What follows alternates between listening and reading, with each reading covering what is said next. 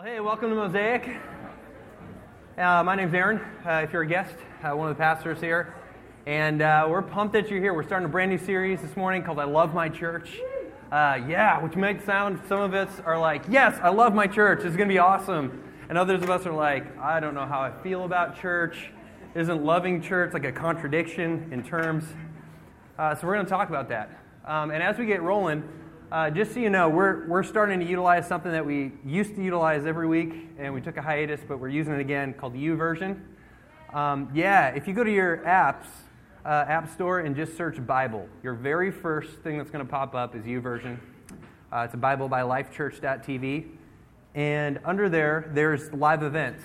And if you just search Lincoln or Mosaic or whatever, you're going to find it, and there's the scriptures and the notes and different things for you to engage in, and so just so you know, we're going to be using that every week. It's just a cool way to engage and stay up, and plus, if the message gets boring, you know, it's like you just be on Facebook and people are like, wow, they're really into the notes.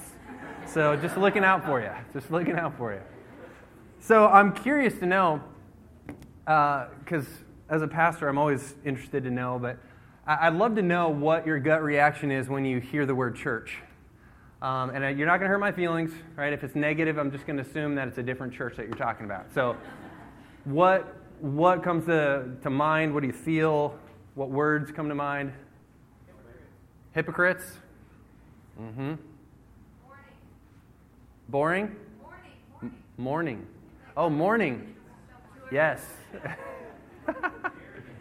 Arrogance. Boring, yes. What's that?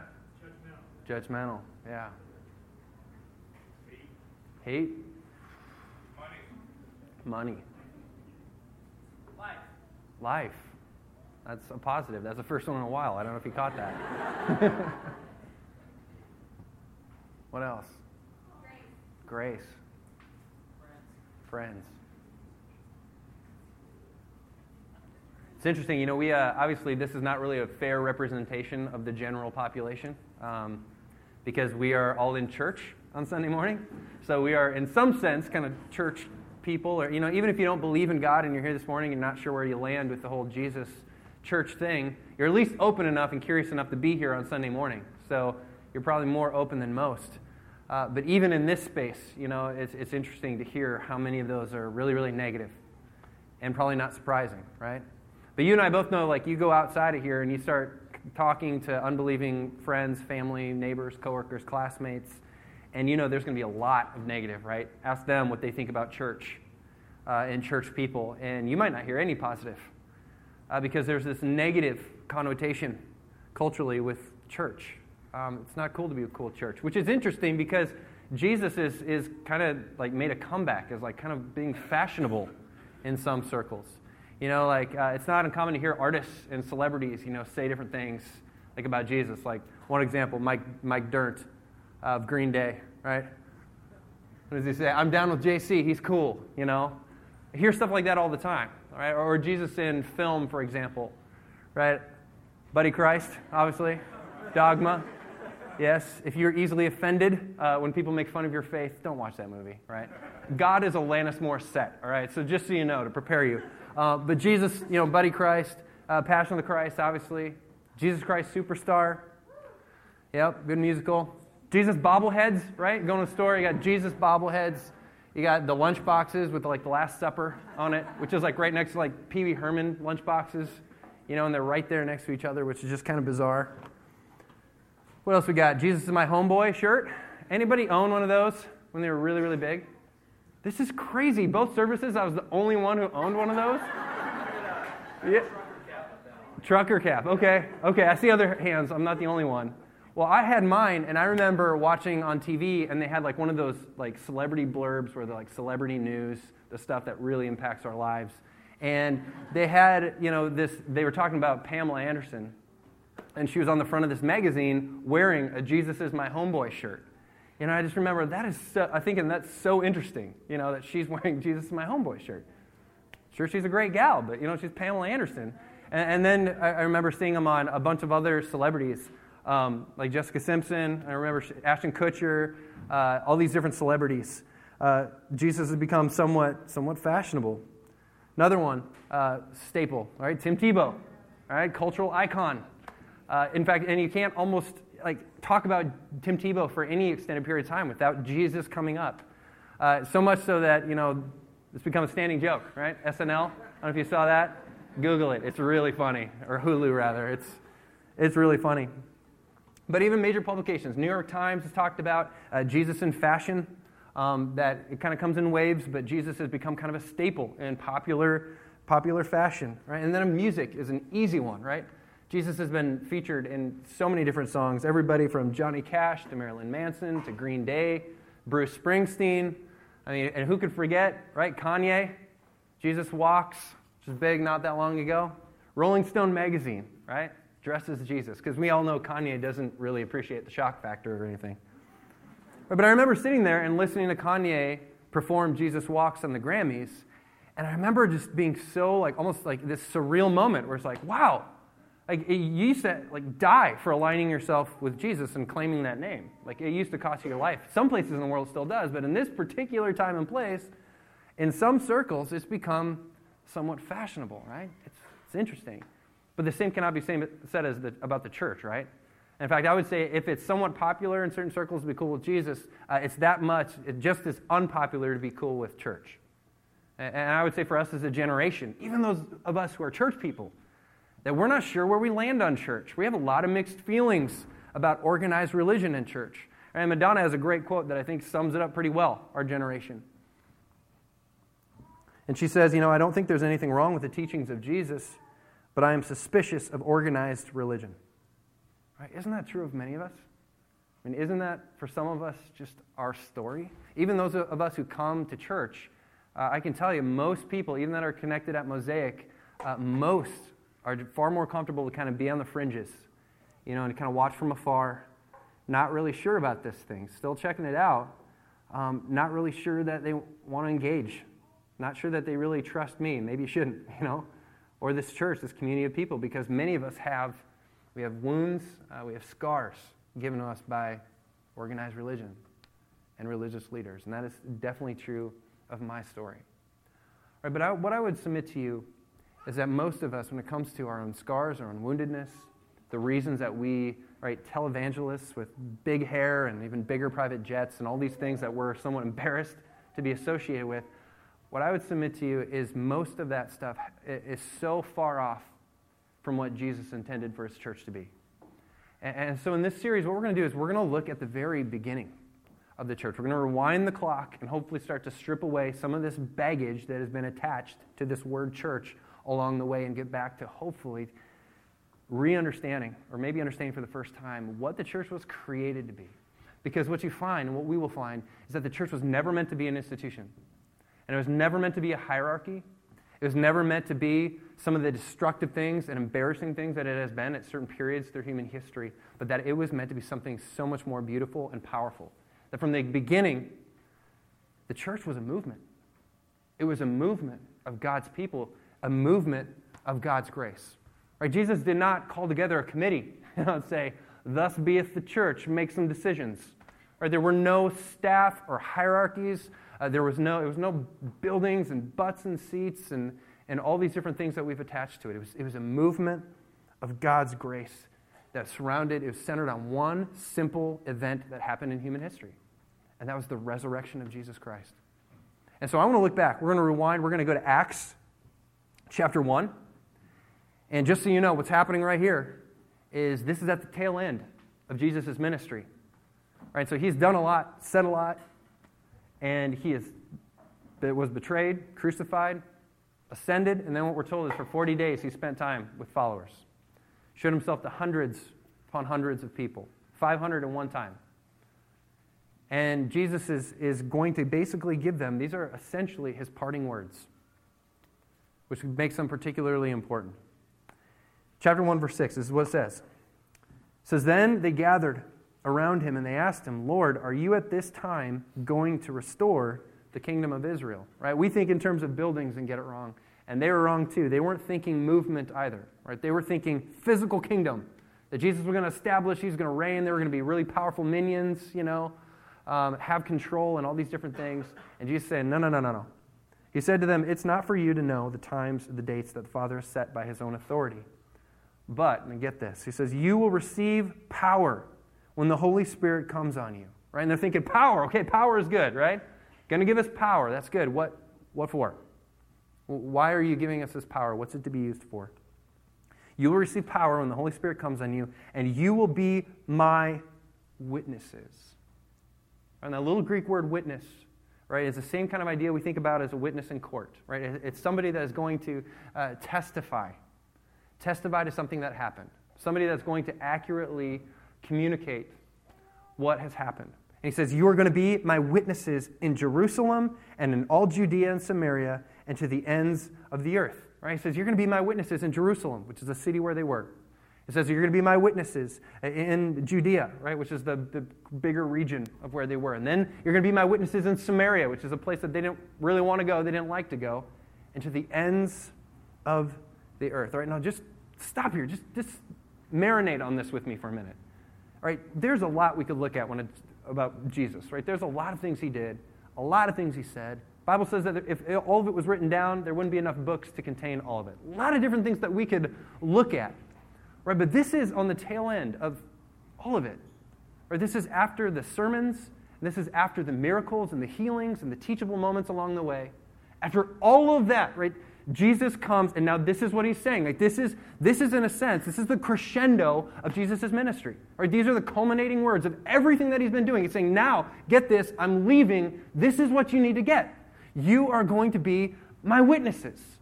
You're going to be my witnesses. Right? We have the same idea being communicated in the other Gospels. Right? End of Matthew, we have the Great Commission, which many of you are very familiar with. We talk about it pretty regularly because it's huge for us as a church. Jesus says, look, this is the very end, the last words in the book of Matthew. All authority in heaven and on earth has been given to me, Jesus said. Therefore go and make disciples of all nations and baptizing them in the name of the Father and the Son and the Holy Spirit and teaching them to obey everything I've commanded to you. And surely I'm with you always, even to the end of the age. John, Jesus says the same thing. More succinctly, he says, look, just as the Father has sent me, so now I'm sending you. This is the culminating act of Jesus' ministry, to send us, his church, as witnesses. And then watch what happens. 2 weeks later, something incredible happens. Jesus ascends, leaves them with these words, and the disciples are all gathered in Jerusalem, right? And there's this celebration, this festival, religious festival going on called Pentecost. And we're told later in the book of Acts that there's people from all over the known world that are in Jerusalem for this particular celebration. 12 to 14 regions of the known world. And they're there. And while they're meeting, the disciples of Jesus, right? Mary's there, or his brothers are there, the apostles are there, they're praying. And God sends his Spirit in such a powerful way that it shakes them all up. And one of the manifestations of God's Spirit through his people, this power that he, by the way, said was going to happen, was that they were given the ability to speak in all these foreign languages they didn't know, to share with all these people that had come together in Jerusalem about what Jesus had done, just as Jesus had predicted. And so in chapter 2, verse 7, right, all these people are freaking out because they're like, what in the world is going on? Utterly amazed, they asked, aren't all these who are speaking Galileans? Then how is it that each of us hears them in our own native language? Right? There's this huge commotion in Jerusalem. There's this huge stir. It's like, this is a really neat trick. Like, I don't understand this. Right? This is before internet, right? They can order the CDs and get the headphones and learn the language, right? This is something incredible. And they're like, what in the world? These guys are all from Galilee. How is this even possible? Amazed and perplexed in verse 12. Amazed and perplexed, they asked one another, what does this mean? Right, so this is their double rainbow moment, right? What does this mean? How do I make sense of this? It's so intense. How is this happening? Right? Why is this happening? This message that's being spoken in our own language by the Galileans. And significantly, this message that's not just for one language, not just for one people, but from day one, an opening day of the church for all people. All languages, all people. Commotion is spreading. Right, this is just as Jesus had predicted. People are beginning to gather, talk, wonder what in the world is happening. I love, by the way, that one of the accusations of the disciples was that they were drinking too much, and just babbling on, like drunk mumble, and I love the response is like, no, it's like 10 in the morning, which is such a funny response, it's like, it's not, we would not do that. We are religious people. Like, no, it's only 10 in the morning. We're not drunk. Come back later, I don't know. Not what they're insinuating, but, it's just a funny response. And then Peter, in this moment, he's going to make sense of this. And he decides that this is the moment for the first sermon ever given. This is opening day of the church. He climbs up somewhere, maybe on some steps, where people can see him and hear him. And he begins to talk to all these Jews and converts to Judaism that are gathered together in Jerusalem to make sense of what God is doing in this moment, make sense of why this is happening and how this is happening. And what he does first is he talks to them about the Old Testament. These are people that are familiar with the God of the Bible, the Old Testament. And so he points them back and he says, look, you should be amazed, but you shouldn't be surprised. This is something that God said was going to happen. He said that this message was going to be a message. The message for God's people was going to be one that would be shared through us. It's going to be a message for the rest of the world, that we would be a light unto the nations. And this is what he's doing right now. So yes, be amazed. This is amazing. God is moving in human history in a way that he's never done before, but don't be surprised. You guys know it. It's in the scriptures, and it's starting right here, right now. And then what he's going to do is he basically just lays out the gospel of Jesus. He lays out the message. Verses 22 and 24, chapter 2. He says, fellow Israelites, listen to this. A lot of pressure here. First sermon ever given. Jesus of Nazareth was a man accredited by God to you by miracles, wonders, and signs, which God did among you through him, as you yourselves know. He says, look, you guys know who Jesus is. Many of you have heard of him. Many of you have seen him perform miracles, or you heard a message. His reputation precedes him. And many of you know who he is. So he's done all these things. God has done these things through him. This man, though, was handed over to you by God's deliberate plan and foreknowledge. And you, with the help of wicked men, put him to death by nailing him to the cross. But God raised him from the dead, freeing him from the agony of death, because it was impossible for death to keep its hold on him. I love that. Verse 32, God has raised this Jesus to life, and we are all, and here's our word, witnesses of it. Just as Jesus said. Right? We saw it with our own eyes. We sat down with him. We talked with him. We hugged him. We put our hands in his wounds. We shared a meal. This wasn't a, Jesus, I feel that you are here, that you raised from the dead in some ethereal, hippie, incense, whatever type way. Or they're saying, we are witnesses. We saw it. And this wasn't something that happened like years and years and years ago. This was 2 months prior. Like 2 months ago, you remember Jesus, the one that you crucified right there 100 yards away? Yeah, many of you were there. You heard about it or you saw it. Yeah, that Jesus that you buried 200 yards away in that tomb over there, we are witnesses that he got up and walked out of there. In fact, we're not the only ones. There's hundreds of us. Go talk to these. Here's 500 people. If you don't believe us, we're witnesses to the fact that he got up. Verse 33. He got up, exalted to the right hand of God. He has received from the Father the promised Holy Spirit and has poured out what you now see and hear. Verse 36, therefore, let all Israel be assured of this, that God has made this Jesus, this gets personal, whom you crucified, in case you missed it the first time, both Lord and Messiah. Right, and then a hush went over the crowd. Awkward silence. And finally, someone has the courage to cry out. When the people heard this, they were cut to the heart and said to Peter and the other apostles, brothers, what shall we do? We believe you. Somehow we know that this is true. What do we know now? It's too late. It's already done. We already did that. What do we do now? And this is what he says. He said, Peter replied, repent and be baptized. Right, which is a religious word, repent. Basically means admit your own wrongness, run into God's arms, and turn from the sin. Repent and be baptized, every one of you, in the name of Jesus Christ, for the forgiveness of your sins. And you will receive, just as we have, the gift of the Holy Spirit to be a witness. All right, this promise is for you, and I love this, get this. This promise is for you and your children, and for all who are far off, for all whom the Lord our God will call. You know who the all who are far off part is talking about? Right, that's us. Right, 2,000 years later, right? Us sitting here, all who are far off. Right, this is Peter's way of saying, look, this isn't a Jerusalem thing. Right, this isn't just a Jewish thing. This isn't just a thing for this little group of religious people that God has started this thing with, these Jesus followers, these disciples. This is something that is going to spill onto the streets. Something that's going to start here in Jerusalem and then Judea and then Samaria and to the ends of the world. Right, this is for all who are far off. Those who are far off geographically, like chronologically, spiritually, which would be all of us. Right, this is for all who are far off. Right? He's saying, look, just as Jesus has said, right, Peter, who do you think I am? Who do you say that I am? Right? And Peter said, you are the Messiah, the Son of the living God. You are the Christ. And Jesus says, yes. And on this rock I will build my church, and the gates of death will not be able to stand against it. On this rock I'll build my church, and the gates of death. No matter how many people die, because this generation will die, nothing's going to be able to stop it. It's going to continue on forever and ever and ever. It's going to move out through my church, this message of God's grace, and it's going to touch the ends of the world. But this church is going to continue to thrive when this generation passes away. It's just getting started. And then he does, first ever altar call.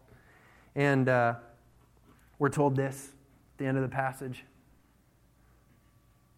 that those all who accepted his message, they were baptized, and they numbered 3,000. 3,000 were added to their number that day. Crazy. Big start, big opening day for the church. Right? And this is a significant message. If you have a problem with a church like Berean because you think it's too big, you would not have liked opening day of the church. And you're not going to like heaven either. It's going to be crowded.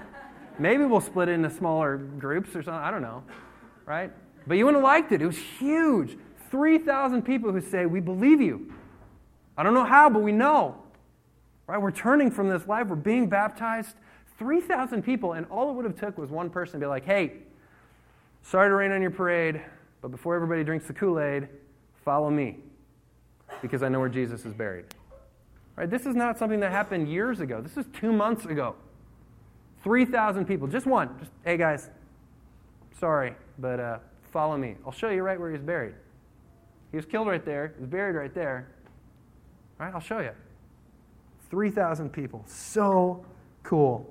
3,000 people who said, we believe that Jesus is the Christ, that he's the Son of the living God, that he was sent to die for our sins, that he rose from the dead, right? And so we repent and we're baptized.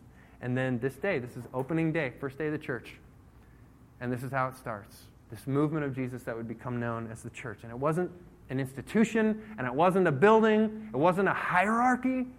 It was this movement. This movement of people who had a personal encounter with the resurrected Jesus and who would be the witnesses of that to an unbelieving world. Just like Jesus said. Just like he predicted. Right? And 2,000 years later, here we are. Just like he said. And ever since, this is the business that Jesus has been in. Changing lives. Building his church. And by the way, the word church in the Greek is ekklesia, which literally means congregation. It means gathering, assembly of people. It's people. It's not a building. It's always been about people. And through his people, God continues to change lives and move this movement of grace throughout the world. And now, we're part of a tribe, by the way, that includes 1/3 of the world's population. Right? We're talking about a couple billion people who claim the name of Jesus. Just evidence that this is what Jesus is doing. This is a business that he's in. And in certain parts of the world, it continues. It has been viral, which is interesting. And this is why this is a sticky point for us, and why maybe you're feeling a little uncomfortable and you're not sure how to feel about this, is that in other parts of the world, the movement of Jesus is just continuing to spread. It's been unbelievable. Right? China, where it's been illegal to be an outspoken Christian connected to Jesus' church, it's been viral. It's been unstoppable. Korea, same story. Africa, same story. Now, the movement of Jesus is central in the Eastern Hemisphere and the Southern Hemisphere, but not in the West. Not anymore. Not here. Not in the States. Not in our culture. Because what happens throughout human history, and we find this throughout, is every now and then, the church takes its eyes off of Jesus. This Jesus who says, just as the Father has sent me, so now I'm sending you. You will be my witnesses to the ends of the world. You are called to be a part of a movement, not an institution, not a hierarchy. The church takes its eyes off of that. And it starts to look at the things that often make up a church. It starts looking at the buildings, the facilities, the staff, or the attendance, websites, ministries, budgets. And rather than asking, how can we use this to send? How can we use what God has entrusted to us to serve an unbelieving, broken world? What do we need to risk? How can we risk this to multiply it so that those who are needlessly suffering don't have to anymore? Rather than asking that, they start looking at all these things in the church and they start asking, oh, what if we lost this? How do we protect this? What's the safe move here? How can we control this? And what begins to happen over time is what began as a movement of Jesus becomes just a stale, dead institution. Or that stops moving at best. It becomes hierarchical, becomes insider-focused, becomes ritualistic, traditionalist, and even worse, in other times, as we all know, becomes embarrassingly unethical, devastating, destructive, and it starts to look nothing like how this began and what it's supposed to be. And people begin doing, and religious leaders begin doing shameful things in the name of Jesus that has no reflection on what the church was created to be, because the church was never meant to be an institution. It's meant to be a movement of God's grace through his people who demonstrate that love and proclaim that love to the world. So, sometimes we get it right, sometimes we don't. And the reason that this is sticky, I think, for us is that we don't really see this. Right? In some spaces, I guess, in North America we do. And some churches get it right. Some ecclesias, some communities of faith who refuse to bottle up and start focusing on one another and neglect the movement they're to be a part of. But for the most part, most of us, right, we have not been infused with the life of being a part of that kind of movement. Rather, we bear the scars and the wounds of religious people and religious institutions, right? And so this is hard. Or there's a challenge here for us that is going to be a little sticky for a lot of us. And the challenge is this. The challenge is that Jesus loves his church and that we are to love it too. Ephesians 5:25 is what it says. It says, husbands, love your wives, just as what? Just as Christ loved the church and gave himself up for her. So Jesus loves his church, and he calls us to love it too. He loves his church so much, us, the people, the ecclesia, the gathering, the people, so much that he was willing to lay down his life for that church. But the church is called the bride of Christ in biblical language, right? And I've said this before, but it bears repeating, right? If you came up to me and you're like, you know what, Aaron, I really like you, I just really don't like your wife, I'm going to punch you in the throat. Right? It's not going to go well. And I will repent and I will apologize in the future, and God will forgive me. Right? But honestly, it's not going to go well. Right? Because that's my girl. Right? That's my bride. And is she perfect? No. And she'll be the first to tell you, I am not perfect either. But I love her. Right? You cannot, we cannot be friends if you don't love my wife. Just going to say that right now. That's how it is. Right? Husbands, wives? And Jesus says, this is my bride. I love my bride. We can't rightly love Jesus and reject his church in all its messiness, because Jesus loves his church, warts and all. Right? One of the early church fathers said this. I didn't even know they could say things like this back then. He said, the church is a whore, but she is my mother. St. Augustine. The church is a whore, but she is my mother. Isn't that like shocking to the system if you grew up in church? It's like, whoa, I did not, and you can say that. Like, yeah, you can't say stuff like that now, right? Don't tweet that, you know? It's kind of a brutal way to put it, but there's truth in it, isn't there? I mean, if it's a bride, it has got to be the most unfaithful bride at times throughout the story of the church. Or there are seasons when we just get it so wrong, so unfaithful to an ever-faithful groom, and yet we're told that Jesus loves his church anyway. It's always messy. It's always messy. And I think the tendency is, okay, we're skeptical. We are a skeptical generation, right? Increasingly skeptical. Anything that even bears the image whatsoever of institution, it's like we're just like, yeah, keep your distance. Right? It doesn't matter if it's a big company like Walmart, right? It's like, right? Isn't Walmart the devil, right? Some of us think that, right? Some of us, I know that offended you, but it's there, right? Politics, right? How awesome is our government, right? Don't you just love election season? Doesn't it just warm you inside, right? Skeptical of government, right? Institution across the board in the churches, I mean, man, perhaps the worst. Because we keep seeing highly public failures, right? And we see guys on the television, right, with the big hair and the private jet, right, taking desperate old ladies for all they're worth. I'm going to take a love offering, preach on some sin, right? Young people tonight, that kind of stuff. It's just embarrassing, right? Or you see another pastor, right? How many pastors we got to see that just crash and burn and make bad decisions, right? And this is just part of the messiness of the church because there's no rule to keep them out, right? Because God's grace is non-discriminate. When I started, there's always going to be pastors. There's always going to be pastors that steal from their churches and go to jail for it. There's always going to be pastors who run off with their secretary. Right, when I started in the pastorate, I got good advice. 2 rules I was told to pastoring. Rule number 1, don't touch the money. Rule number 2, don't touch the secretary.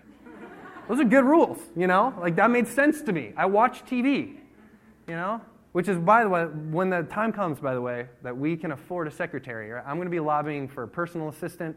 His name is going to be Phil. He's going to be excessively hairy, right? We're not taking any chances.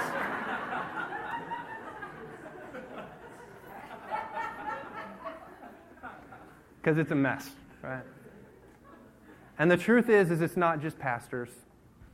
It's not just highly public leaders we just want to disassociate ourselves from. It's us too. And that's the beauty and the hard part, right? Is that we are a mess. We all do stupid things sometimes. And I feel like we talk about this at some point every Sunday about our own brokenness. And part of that is because you need to know that you're loved despite that, even though religion will always tell you the opposite. But part of that too is just to prepare you that you're going to be disappointed, right? And to prepare you for the person sitting next to you disappointing you. It's always going to be a mess. And the better that we do this, the more messier it's going to get. Because we're going to reach people who have high needs, who are hurting because they don't know Jesus. And we're going to invite them, we're going to love them, we're going to embrace them, and it's going to be a freaking mess. Right? And it means that there's always going to be people here, the socially awkward person who won't leave you alone, and you're just like, oh my goodness. So much effort to relate, Right? Or the just frustrating person in your life group who just dominates conversation and just doesn't seem to listen to anybody else, right? There's always going to be just that person that's hard to love. And you're like, oh, God, I know you love everybody, but this, really, Right? There's always going to be those people. And part of being the mess, the beautiful mess that is the church, is learning to live with that and embracing it and loving it anyway because Jesus does. And he calls us to love it too. It's always going to be hard. It's always going to be messy. And yet what we need to get, and this is the challenge, again, is that Jesus loves his church in all its messiness, with all its warts, right, with all its embarrassments, that Jesus loved it so much that he laid down his life for it. And he calls us to love it as well, with all its imperfections, and to boldly be that church. All right, so in the weeks to come, we're going to be talking more about what that means. But for now, I think that's enough to wrestle with. Or that we're called to love this imperfect, broken thing that is the church. Right? When people ask me about Mosaic, when I go speak at conferences or I talk to other pastors around the country, right? Every now and then, I hear like, oh, we hear about Mosaic. It looks like things are just going awesome. Tell us about it, And I always say the same thing. I always say, it is a mess. But it's a beautiful mess. And if you're like me, I'm skeptical. And I can be cynical and negative, and I find my heart drifting into this place where I see all the things that are wrong with us, or things that could be better, things that I wish I could fix. And so one of the things that I did this week as a discipline of reflection, I think maybe we should all do this, is I just started thinking through the things that I love about this church. And so I'd like to share some of those with you. I just shot some things down on paper. It took about 10 minutes. It was really, really easy, actually. Reasons I love my church. I don't have to be perfect. That's a good one. People always ask, or when I talk to people, and they're like, I don't like the church. It's full of hypocrites. Hear that one a lot, right? And I always say, yeah, there's always room for one more. You fit right in. Come on, I love that I don't have to be perfect. I love that I don't have to pretend. That I can get up here and I can be me. When I'm talking to you down there, I don't have to put on a cheesy smile or pretend to be better than I am. I love that I can invite my unbelieving and skeptical friends here, and I know they're going to be embraced. Imperfectly embraced, but embraced nonetheless. They won't be ostracized or judged or alienated. I know that they'll be embraced. I love that we laugh a lot. I love that. That's not normal in church, is it? I don't feel like it is. Wasn't growing up. But we laugh a lot. I love that we talk a lot to one another. One of my favorite times every Sunday is when I get up here to teach and people just won't shut up. Because they just love talking to each other. It's one of my favorite moments. We talk a lot. I love that we play 80s covers on Easter Sunday. I love that we're young, we're poor, and we're financially solvent. That's a good thing. I love that we refuse to guilt and manipulate people to motivate them to action. I love that we have more tattoos than people. Makes me feel good. I love that on any given Sunday you might hear heavy metal electric guitar, a banjo, and a keytar. That makes me happy. I love that I get to baptize new Christians regularly. In Holmes Lake, I got to baptize. 39 degrees. It was awesome. And I love that I get to share that video with you in a couple weeks. I love that my atheist buddy Brian feels like he can come here and give me a bottle of bourbon because we're good friends. And he's not embarrassed. I love that he's proud to consider himself our resident atheist. I love that. That says something about you. I love that we made a sound system work for over a year that shot sparks out every time we turned it on and eventually caught on fire. I love that. So that, by the way, we can invest more money into people. I love that my church watches clips from The Dark Knight on Sunday morning and watches it in such a way that we blow subwoofers. True story. I love that at my church I don't get emails for accidentally using words like crap and freaking. And it's a miracle. That's all I've said, so brace yourself. Just a matter of time. I love that we are a church of second chances and third chances and 254th chances. I love that we're a church that doesn't buy into the lie that you have to choose between grace and truth, but that they can go hand in hand. Most of all, I love my church because Jesus loves this church. Right? And it's not, I do love my church, but the challenge for us is even bigger. It's not just a call to love this particular local church. If you love Mosaic, awesome. I love Mosaic too. But it's even bigger, right? It's the churches we don't want to associate ourselves with. I know some are coming to mind. The leaders that are embarrassing, they're all a part of this glorious, beautiful mess that is the church. My hope and my prayer, right, over the next few weeks is that as we continue to journey together, that this would be a place that for those of you who have been wounded and scarred by religion and religious leaders, that this would be a place where we can start to strip away the baggage that we've attached to the word church and get back to what it was meant to be. Now, this would be a place where you can not only heal, but maybe, just maybe, be excited to be a part of the movement of Jesus that is his church. Let's pray.